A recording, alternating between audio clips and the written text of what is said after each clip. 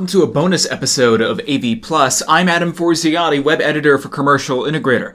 Now, usually we wouldn't release an entire episode, a bonus episode even, dedicated to one acquisition in the AV industry, but when the largest integration firm grows even larger, we think it's kind of important to respond. AVI-SPL has been pretty aggressive in its growth strategy over the last few years. We even once predicted that they'd become AV's first billion-dollar integration firm by the end of this year. While that doesn't appear too likely right now, their most recent acquisition of Interactive Solutions definitely helps with that milestone.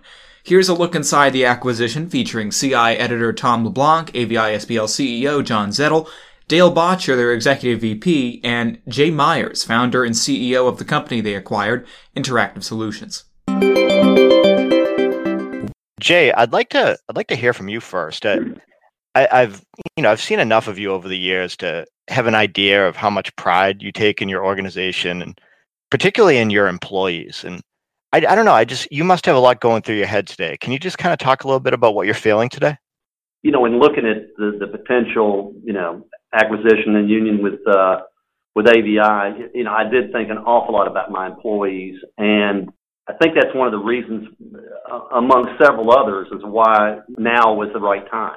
In thinking of my employees' career advancement opportunities, their opportunity to, just grow as professionals with the training, it really felt like that AVI just had such a market, leader in this kind of. And being the big company, that the opportunities are limitless, whether it be to professional development or somebody from Memphis wants to move to wherever, they can think to now that it's a possibility, whereas before they couldn't. John, a few months ago I had asked you about your acquisition strategy, and we talked about a lot of different things that go into decisions to make an acquisition, and among the things you mentioned, you talked about the value of a good geographic complement. And you talked about how important it is if a company can kind of enhance or bolster your overall offerings. And you obviously talked about how important it is to be a good cultural fit. What was specifically appealing about Interactive Solutions?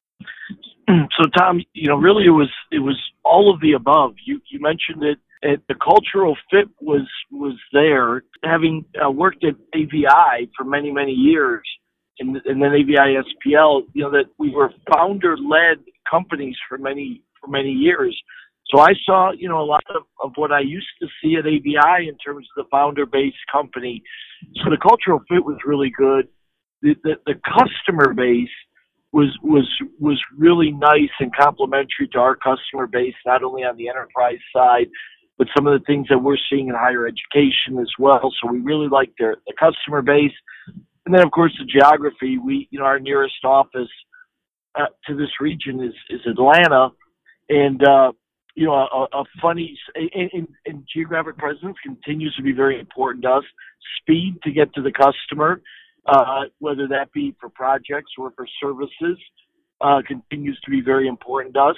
And it was funny because Dale and I and our COO John Murphy were driving to our hotel yesterday, and in the parking lot was an AVI-SPL van, and they were here doing some work in Memphis, and we figured out they drove all the way from Dayton to get here to serve the customer, serve one of our existing customers. So I was like, wow, case in point, right there. That's why geographic presence is important. Makes a lot of sense. Now, Dale, you guys, at AVI-SPL, you've been through a lot of acquisitions over the last, especially a couple of years. What do you like about this one? Yeah, there's a lot to like. 4 acquisitions over the last few years. And to John's point, we do it with purpose, meaning, we look to expand our platform, look to acquire great talent, or expand our geographic presence. And this does a lot of that for us. I think, as John mentioned, the geographic expansion, it'll definitely help improve our execution in the region for our existing customers, that we have a lot of need for that in the regions he just pointed out. But the other piece too, and Jay had mentioned this in the press release, is he's been doing great local for a long time, and that now we have the opportunity to take that customer base and do great things globally. So it's a real win-win for us. And from a sales perspective, we're only as good as the operational delivery. And ISI has had a great track record of past performance. So it's a really exciting opportunity for us to expand our presence in the region and to really join forces with a talented team. So, Jay, maybe you can tell us a little bit about what your role is going to be like going forward. I think the official title, Tom, is Business Development Manager. And ironically enough, I'm going to be reporting to my son, who's a regional GM. But I'm going to try to help leverage the relationships that I've had for 20 plus years in many of these accounts and businesses in the area to help build the sales and the revenue and frankly to make AVI and my son successful. I mean, so I'm going to do everything I can to make that happen. Well, let's talk about that. You're reporting to your son. What do you expect that to be like? Do you think that'll be make for some enjoyable Thanksgivings? It most certainly can, but I think Dale and John and the folks that have been involved in the whole process, I'm not going to put words in their mouth, but I think they have observed that we have an excellent professional relationship. And even though it's a father-son thing, it's a mutual respect, and he goes about his way, and all I'm trying to do is help him. And I will say this much in front of Dale and John, this would not be happening at all without Jordan, my son, because a lot of reasons, but the role that he's going to have, but his ability to help me manage the process, Tom, because this M&A thing is interesting. It's the craziest thing I've ever been through in my professional career. But yeah, it's going to be. You have to. I'll finish answering the question by saying that we have a rule with my family: we don't talk business when it's family events. We just don't.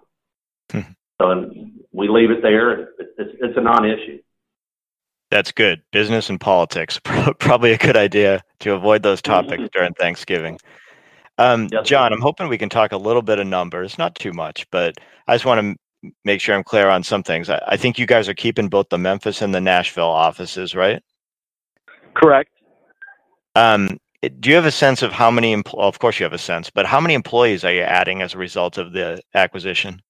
Jay is probably better to answer that than I am. Jay, is it around 60? A little bit shy of that. I mean, I think the last count was about 50 or 52. Tom, and a lot of them are in our technical support and customer, technical people, customer facing. We have a pretty small sales team here. I believe I've added up like 5, 6 guys and everything. So, but I think the number for the total employee count's I think it was the last time I looked at it was 52 or something. Is there anything else you just want CI's audience to know about this acquisition and why it's valuable for both organizations?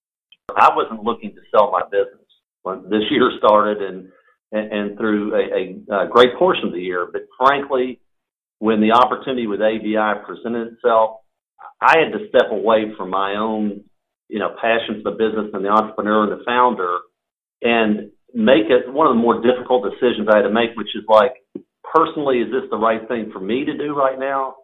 As opposed to, is this the right thing for the business? I had to get to that point to say, what's best for the business? And being able to join a global company, I've got a lot of young people working for me, Tom. They deserve the chance to be around a growing business.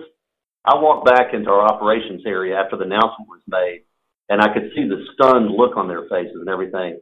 And they had heard John talk about global, offices and all this other stuff. So I walked back there and I asked them, I said, all right, who wants to move to Dubai? And a couple of guys raised their hand. I said, all right, who wants to move to UK? A couple other guys raised their hand. They're excited about the potential. They're excited about the fact that we've gone from being, this locally owned company that's, had some good success to, the market leader. I mean, so it's an interesting what happened, but I would have to say that this is a unique situation that frankly, I've turned down people offers and things in the past, but this had a perfect fit.